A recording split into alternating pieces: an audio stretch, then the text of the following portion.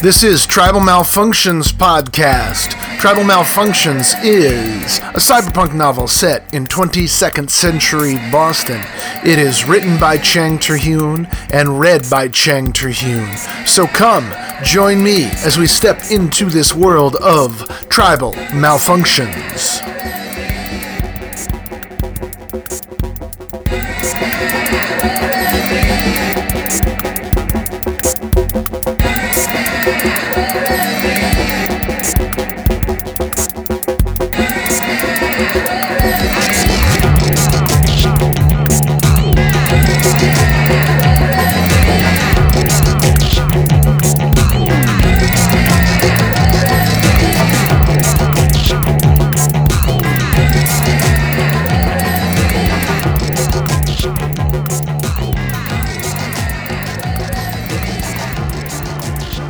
Welcome once again to Tribal Malfunctions Podcast. My name is Chang Terhune, although my mommy calls me Charlie.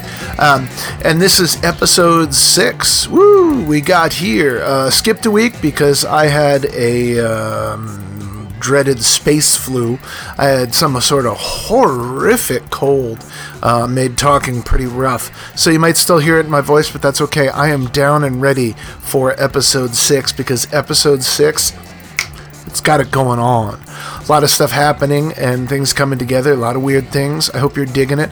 I am definitely digging it. And we'll get right to it. As always, well, the music's by me, actually, under my name, Cathode Ray Tube, and you can get the music online at therealcathoderaytube.com. So if you want to catch up on the next 5 episodes, here's your chance. Go right ahead.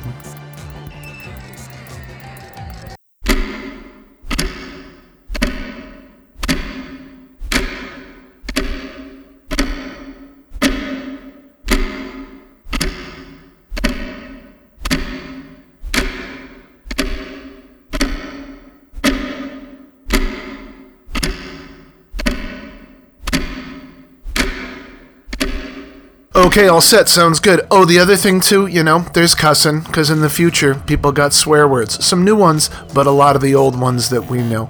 So don't play it for children and stuff like that. So settle in, and we'll get going on the world of tribal malfunctions, futuristic gangs, technology, and the power of independent trucking.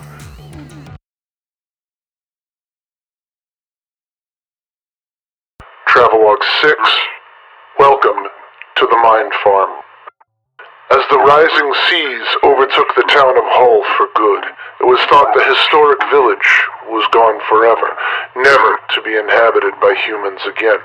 While other wealthier towns could afford walls that contained their borders and held the seas back, Hull flailed and eventually fell. At first, the news covered every single house that the sea claimed, but after a while, when whole streets and neighborhoods slid into the ocean, barely anyone noticed. The few hardy residents who held on to their homes were seen as madmen and women, fighting back against Mother Nature, whom everyone knew always won. Little did anyone suspect they would become millionaires almost overnight, thanks to another so-called madman, Dr. William Rahim Mukhtar. Dr. Mukhtar, grandchild of Syrian refugees and founder of Mind Farm, saw something there on the eroded beaches and broken homes of Hull's shores. With the help of significant overseas investments, he bought out the remaining residents for up to 100 times the worth of their homes. Then he used more of that same investment to build the sprawling complex of buildings and facilities that are now a shining example of the human mind put to its best and greatest uses. The advertisements show it all.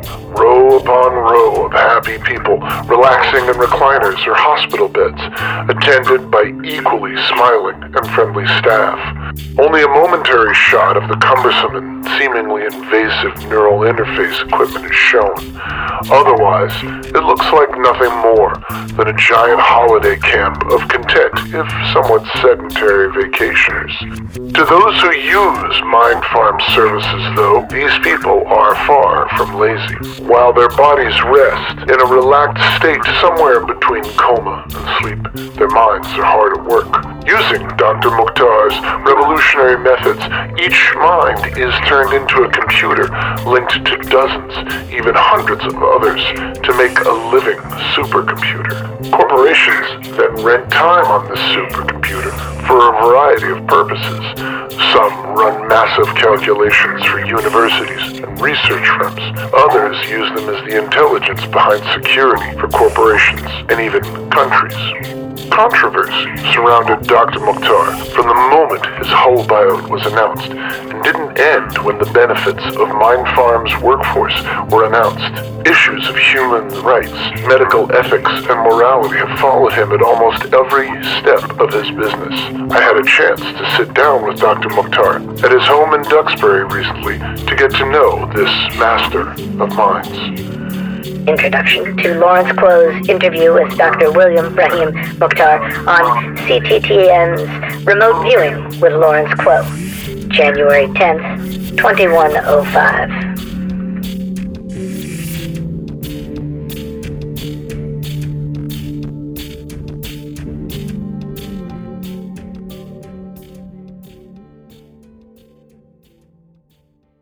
Chapter 6, Occupied Territory. Arnis knew he wasn't unhappy and considered his blessings during the subway ride into Boston a few days later. He loved his family. Manea was great, and he loved his kids. His mother-in-law he tolerated most of the time, but he understood she was still mourning the death of her husband. Arnis worked hard to make a better home than the one he grew up in, which consisted of him, his sister, and his mom, plus a string of boyfriends leeching off her while taking up space on the couch, like it was some kind of game show. One after the other, each sprang on him and his sister, until finally Anna Maria joined the army and got shipped off to Florida, New Texas, Caracas, Oslo, or Bangkok. Once in a while, a card would show up in email, or even a package from wherever she was, the wrapping torn like she'd had to fight her way into a post office to send it.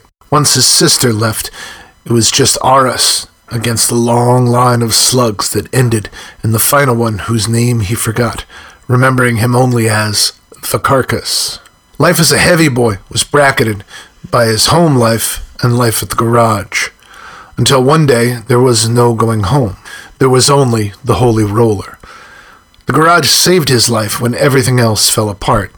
Mr. A took him in. Maybe he knew about Arnis' secrets, and maybe he didn't. And he took care of Arnis, kept him working, and eventually made him a partner within a couple of years. Yet here was this thing tugging at him like a voice, or something knocking at a hidden door somewhere, like that little girl Anna on TV, always looking for a way out or a clue to what she was doing there in that enormous mansion. Was it leading him into the city on a minor detour from a visit to the state offices that he could have easily taken care of from the garage?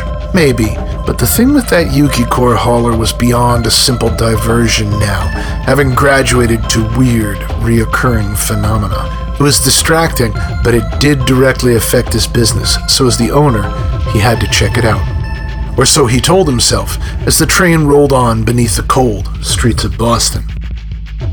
He wondered if he would have to tell Manea, or maybe Wendell, first.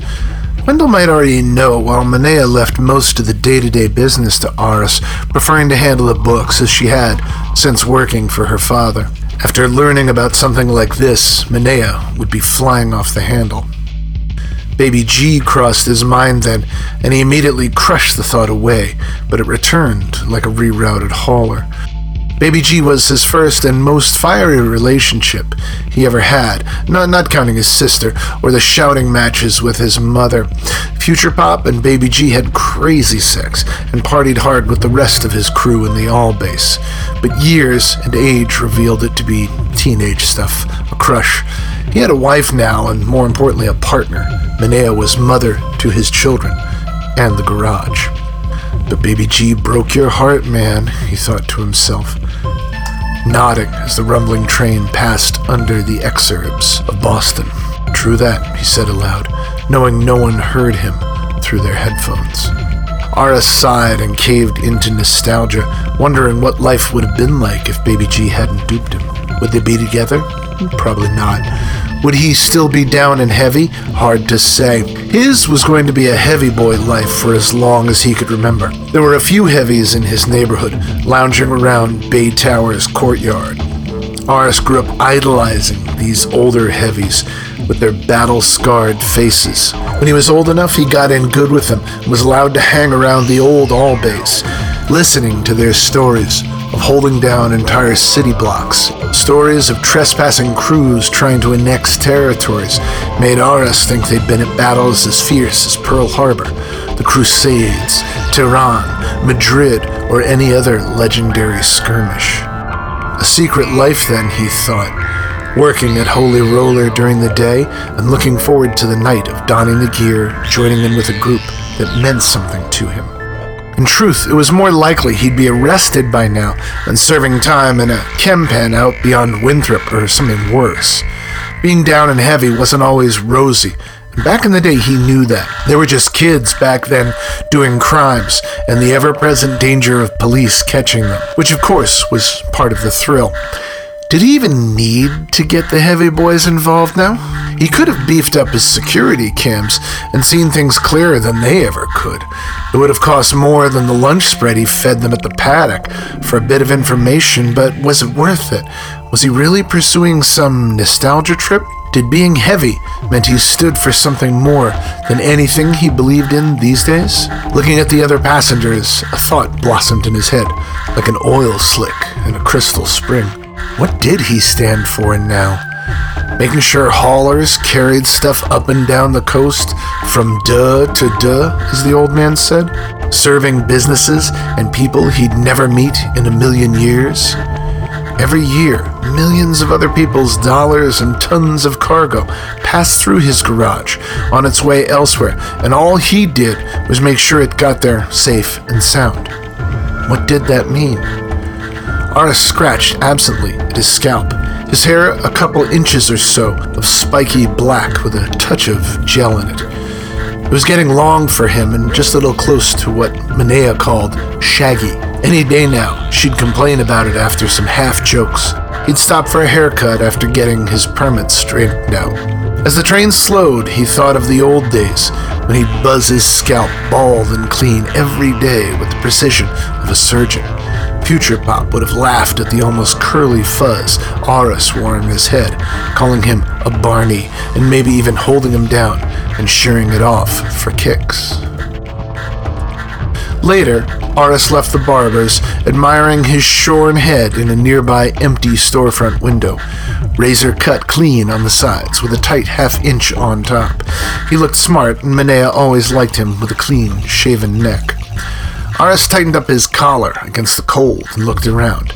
There, above the ancient roofs of a block of historic 3-story storefronts, rose the twin Bayview Towers, where he grew up. Back Bay Barber wasn't too far from his old stomping grounds. Aras hadn't spoken to his mother since he left, and she hadn't bothered to contact him either. He felt only a minor twinge of emotion at this. Walking into the cold, sunny day, he paused at the corner of Harrison and Neeland, no longer fooling himself that he happened upon the area by accident after the superfluous visit to the permit office on Federal Street. There was only one reason to be out here now. For the first time in 15 years, Aras took a deep breath of the cold, metallic-scented air and strode into the depths of his old territory. He walked east, away from the human bustle at Chinatown's outskirts. He'd always wondered why the old name remained, since the Chinese had, for the most part, either headed back home to take part in the third era of renewed prosperity or fled into the suburbs. Now it was full of other Asians and South Pacific Islanders, different cultures mashed in, around, and on top of one another.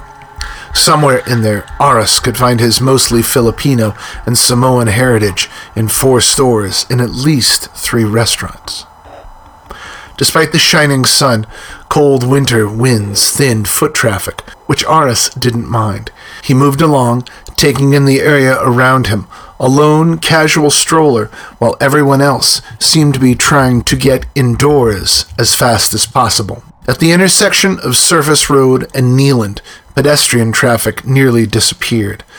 The landscape shifted from 100-story office skyscrapers with restaurants or storefront offices in their ground floor spaces to grungy, nondescript warehouses and skeletal concrete parking garages.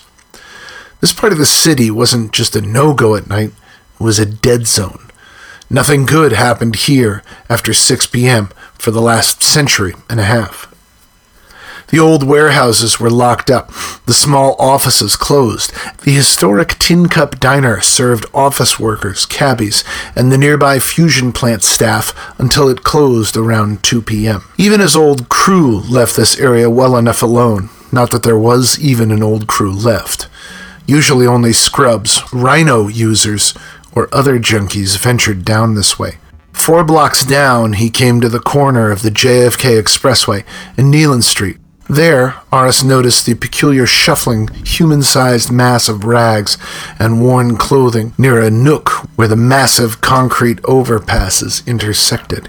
Here in its shadows, a small group of people camped in between the margins of the inhabited city and a few shacks hewn from discarded lumber, building materials, and even a few nanny-processed walls and roofs. The person turned and Aras caught sight of a pale, misshapen face and a blistering, ulcerated arm distorted by prolonged rhino use. He grimaced involuntarily, knowing this was someone who'd only been using 6 months and, unless they quit the hellishly addictive drug, was perhaps another 6 months from their eventual death, as their muscles stiffened until they could no longer move or breathe. Aras turned away with embarrassment when the person threw an angry gesture at him and shouted something, a bloated middle finger thrust out from the torn rags. Across the busy intersection, he walked into an enormous concrete building marked with a large black T contained in a gleaming steel circle. South Station was the hub of all municipal transportation in the Metro Boston area, from which all trains, subways, and buses arrived and departed. Once up the exterior glass-encased stairwell to a rooftop public parking lot surrounded by a 15-foot-high chain-link fence, Aras walked across the full lot until he was overlooking the Fort Point Channel. To his right stretched the convergence of a dozen train tracks emerging from the depths of South Station on the left. Beyond the tracks flowed a stream of cars that led into the depths where Interstate 93 ran under the city for a few miles, and deeper still beneath that ran the Wormway. Spread below him was the back end of the David Ortiz Memorial Heavy Hauler Operations and Facilities Station, Boston's node on the Wormway. The Wormway was an almost totally self-sufficient, self-contained system requiring little human intervention. But when it did, people had to get inside. Any human entered and exited the tunnels here for maintenance or emergency operations, say in the case of the Wormway's fire suppression systems failing. Aras didn't see heavy boys here, or even near Washington Street where his crew once held their domain. But of course there weren't Boston heavies there anymore. He felt stupid at having taken such a long diversion for what was clearly becoming a distracting obsession. He told himself he'd just take another look around before returning to the Holy Roller. The Ortiz building was devoid of openings but for ventilation ducts, a few small windows at the top, and some skylights. 4 roll-up doors big enough for a hauler to pass through abutted a large concrete loading dock. He looked down towards the far end of the lot, over the train tracks, then kept walking until he could see beyond the lot's exit ramp to the back of the Ortiz building. There, he saw the same thing. Black metal walls with heavy-duty garage doors every 40 feet or so. He was about to turn away when he saw one of the rolling doors open with a distant clang. 2 men stepped out wearing heavy black coats shining in the sun. Aris zoomed in with his glasses. As the image magnified, he could see them clearly, and a small, sharp hiss escaped his mouth. They stood in the shadow of the building, smoking and standing immobile. Aris noted the white, antique lettering on the left breast of their coats, and their white sneakers with red stripes. "New York," he said aloud. Behind them, something was going on inside the Ortiz building. Some heavy boys were crowded around green crates about as long as a man.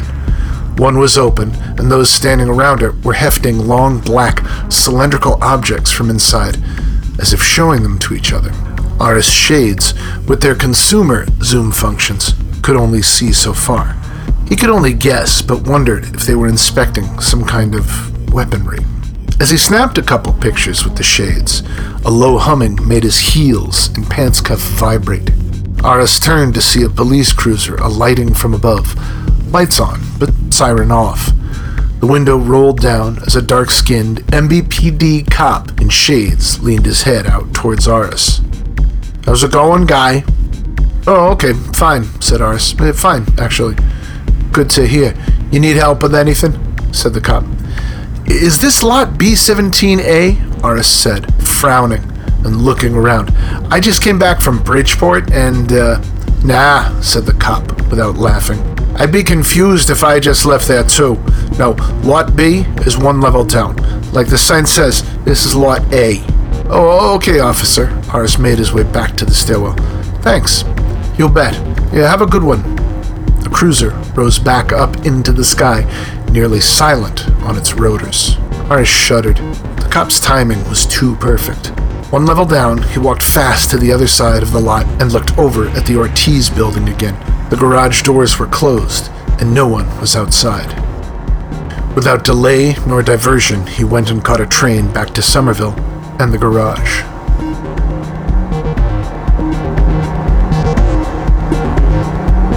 "I don't know what the hell is up with you, but you better knock it off," Manea said. "What?" said Aris. She'd startled him while he was staring absently at his display. "What did I do?" "You heard me," she said. Her eyes were locked on her own deck, glowing slightly in the reflection. Every so often, she looked up at him with little love in her eyes. "Sorry, I was just... You've been moping around for a month, and it's getting to me," she said. Manea rose from her chair to refill her coffee from the newest of several coffee makers, which sat on a shelf at the far wall, underneath another shelf, bowing under the weight of a dozen overstuffed parts catalog. The coffee makers ranged in age from left to right. The first 5 dated from the old man's time, while the last 2 were installed during Aris' reign. It was Holy Roller tradition to keep them there, even after they served up their last drop of coffee. Aris wasn't one to break with tradition, nor mess with superstitions. "I just wish you'd tell me what's going on, Aris." "It's nothing, baby," he said, shuffling some papers on his desk. I just... Look at me," she said, now standing next to him. He looked up at his wife, wavy brown hair tied up in a bun at the back of her head. She wore that gray quilted vest she always did in cold weather, over dull brown work pants and boots. "Is there someone else?" she said, in tones just north of a whisper. "What?" he shouted. "You heard me," she said. "Manea," he said, and rose to embrace her. She pushed him back with the coffee cup, spilling some on his coveralls. He winced as he wiped it off. "I said, you got another woman?" she asked again, looking up at him with her large brown eyes. "No," he said. "Seriously, when the fuck would I have time to fuck around?" "I don't know," she said, looking at the bays, then into her coffee. "You're just distracted, then you're at the paddock a lot, and..." "Manea," he said, in what he hoped was an even mixture of firmness and love. "I got no time to be messing around. Really. When the hell would I?" Manea listened, eyes on her coffee. "Secondly, why the hell would I?" Aris stared until she finally raised her eyes to his. She let him come closer, moving the coffee cup to the side as he embraced her. She was unyielding, nor did she push him away. "You're the mother of my kids. A whole lot of Armenian hotness to boot. Got that Yerevan Yoni action going on. Oh, you are full of shit, Aristotle Aguilar," she said. Her hard voice began to soften around the edges. "Full of something else, if you'd care to examine the evidence." "Oh, gross," she said, but let him press into her. "Don't want nobody else, Monet," he said. "I got you." "Better show me then," she said. "Right here? Right now?" said Aris, pulling her in closer so her breath escaped her in a quick, laughing gasp. "Okay, drop the blinds and—" "Whoa!" Wendell said from the doorway. "You two?" Aris laughed and broke away from Minea. She blushed and returned to her desk. "The boss and the office lady?" Wendell said, shaking his head in mock surprise. He beckoned Aris over towards him. "I'm shocked. Why, this'll be the talk of the—" "What do you want, Wendell?" said Aris, pushing him out the door. Wendell led Aris to his repair bay, where a hauler with a bum rotavator had him stumped. Aris showed him how he'd repair it. Wendell nodded. "Never figured that'd do it," Wendell said, then clamped the rotor back into place. "Okay, I got it. So hey, can I ask you a question?" "Sure, what?" "What's going on with you?" Aris swore, then sat on the slot's edge. "The fuck is with everyone today?" said Aris. "Can't a guy just have a mood without—" "Something's up," said Wendell. "No. You're the second person to ask me that today." Aris gestured back at the office. "Well, why do you think that is?" said Wendell, looking slightly maniacal in the glare from the hanging light. I don't know, but okay, fine," said Aris. "It's gonna sound weird, but just listen, okay?" Aris told Wendell everything he'd discovered, up to the strange cases seen at the Ortiz building. He left out the inclusion of the Heavy Boys and meeting at the All base. When he was done, Wendell was nodding, running a tongue over his teeth, under his upper lip. "It is weird, I'll tell you that," he said. "But I kinda thought the same thing. So you think something's happening to those haulers?" "Hauler. Singular," said Aris, and nodded. "Singular, right. Thought that too. When I got a look at it, I checked out the neural mapping frame." Aris stared at Wendell. "You did what?" he said. "That's kind of illegal," said Wendell, with his odd grin. "Like going into a hauler and—" Yeah, fine," said Aris, waving him silent. "Plus the two goons showing up at the door," said Wendell, frowning and wagging his head from side to side. "Something is up." "Yeah, I think so," said Aris. "Gonna go to the cops?" said Wendell. "I don't know," said Aris. "I kinda like to keep them out of it, if possible." "Afraid they'll ask how you know so much?" "Nah, I got the repair records and the mechanical report. That and the break-in is enough for it to check out." "So what then?" said Wendell. "Long story. I don't know," said Aris after a pause. As he stood, he banged his head against the low support strut. Wendell laughed. "Being out of the bay is too long," he said, patting Aris' shoulder. "So used to sitting up tall in that fancy office of yours." "Shut the fuck up," said Aris, and laughed as he left the bay. The next day, he sat in the paddock's back room with 9 Knives and Tai-Tai. The boys were inhaling a plate of sandwiches, while Aris relayed what he saw at the Ortiz building. When he was finished, 9 Knives nodded, belched, and wiped his mouth with his napkin as if he were hastily cleaning up spilled blood. "Yeah, sounds about right," he said. "Couple guys seen more NYC boys hanging around lately." "What's all Papa got to say about it?" asked Aris. 9 Knives shrugged. "Says it's weird. I don't get too much face-to-face with him except when I got something from you." 9 Knives plunged a fork into a bowl of runny coleslaw, spilling white liquid on his coat. "Well, maybe you can tell him that those crates might have something inside to make this shit real." "No shit," said Tai-Tai. "What you think's in him? Guns? Missiles?" "No idea, but shit's real enough to let the cops in on it," said Aris. That got 9 Knives' attention.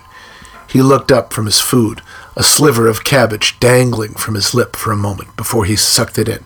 "You'd pull some stupid shit like that?" he said. What I saw means NYC isn't up here looking for a South End condo so they can go antiquing on the weekends and raise pugs. Aris grabbed a pretzel and snapped it between his teeth.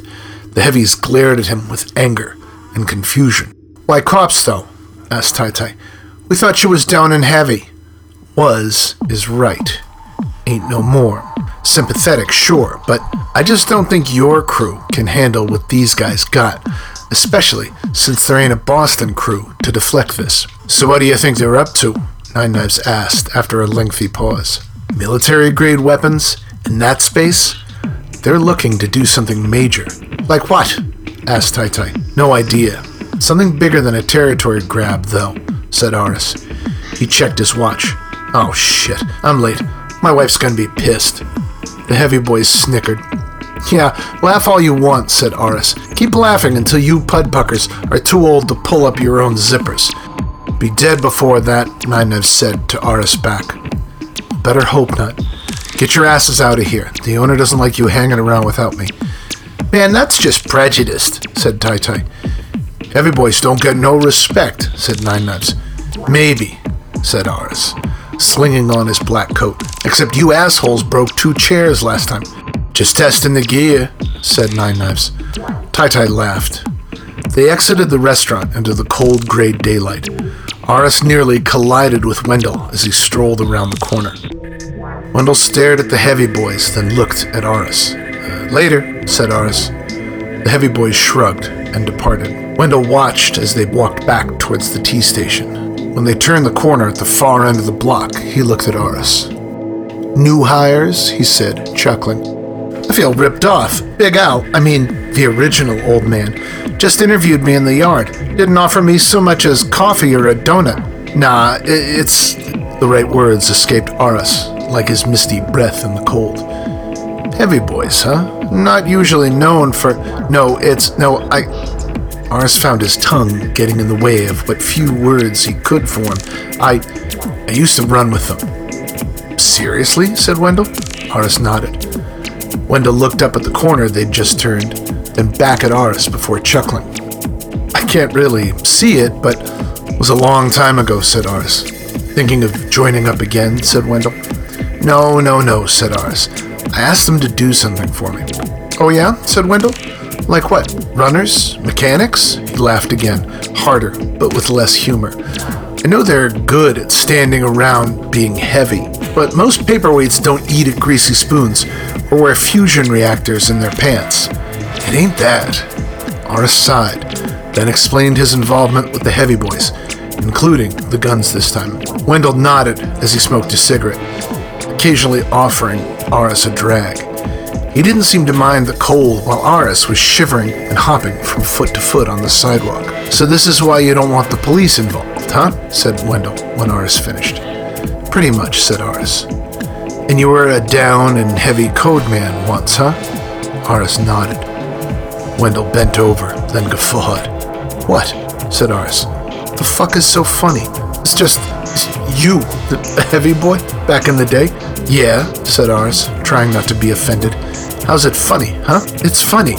And me with kill or be killed since I was in grade school." "Seriously?" said Aris. "Yeah," said Wendell. "About 15, 20 years. Left a few years ago. Shit, you was down and heavy and I was rolling the bones in the same place in the same time. Damn. I wonder we didn't kill each other on the streets one night. Mr. A would have been all kinds of pissed." Aris looked at skinny, tall, and dark Wendell in his blue surplus coat with his furry collar, his black jeans and antique sneakers that were white long ago. It was hard to imagine him in the all-white, spotless flight suits and skull makeup worn by members of Kill or Be Killed. Harder still to imagine him involved in their vicious fights and legendary voodoo rituals in their endless war against the Metro Boston Police Department and rival gangs. "Honestly," said Aris, "wouldn't have pegged you as one. You're black and skinny, but..." Wendell suddenly dipped and slid around Aris, with moves alternating between liquid and jerky, as if he kept losing, then regaining muscular control. He snapped and wagged his hands in Aris' face a couple times. Then Wendell was again standing, still on the sidewalk, smiling, but not out of breath. The fuck was that shit? A mix of Tai Chi, Capoeira, Varmakalai, and Jeet Kune Do. Aras shook his head. Used to hate it when you fucking guys would start that shit. Creepy as fuck. Then you'd drop a short EMP and the street lights went out. Had that glow-in-the-dark paint on and it was just like, fuck. And here I was thinking heavy boys weren't fazed by it at all, said Wendell. Always standing there acting all cool and Asian. That's right, said Aras. Can't be truly down and heavy unless you're little, yellow, and squinty. Both laughed. So why you leave? Asked Aras. Wendell shrugged, his face clouding temporarily in a flattening of his semi-permanent smile. Saw too many of my boys die. Family got locked up. At a certain point, I couldn't see the point. Aras nodded. And you? Aras shrugged. Was it the Big Battelle in Boston about 15 years back? The thing between heavy NYC and the locals? Wendell said. Aras nodded. Ooh, I thought so. That was bad. You really started getting into it at the garage around then, right? Yeah, kinda, said Aras. Look, the thing is, no one knows. No one. Manea doesn't, and... She doesn't? Said Wendell. Damn, how come? I don't know, said Aras. Maybe because of the old man? I mean, there's the whole secrecy thing, but I just never figured out a way I could tell her and not have it be messed up, you know? Yeah, so, baby, that was a great dinner, and did you know I was once a heavy boy? I know, right? My ex-girlfriend fucked us over and got my boys killed, so that's why I'm all quiet about this shit, and Aras trailed off. Wendell handed him the nearly spent cigarette, then chuckled. Whatever, he said. You're in business now. You the old man.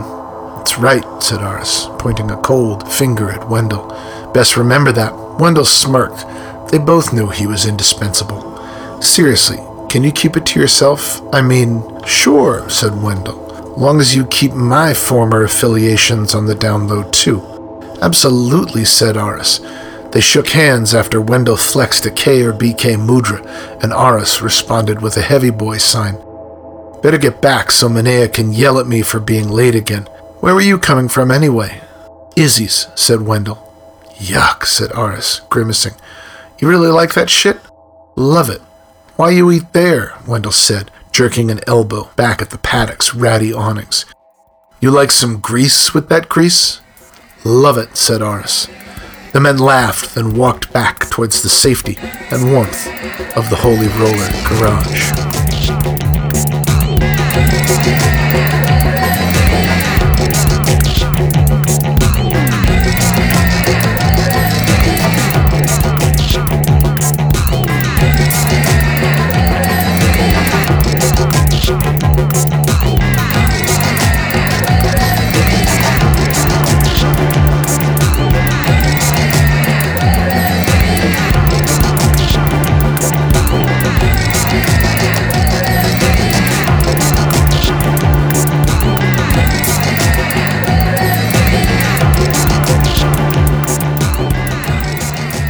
And there you have it, Episode 6 of Tribal Malfunctions, Chapter 6, Occupied Territory. What's going down in that Ortiz building? What's up with those NYC dudes and those Green Army crates? Who knows? Well, you'll know when you tune in next week. Get a little more, learn a little more about what's going on with these tribal malfunctions. Until then, peace, love, and namaste.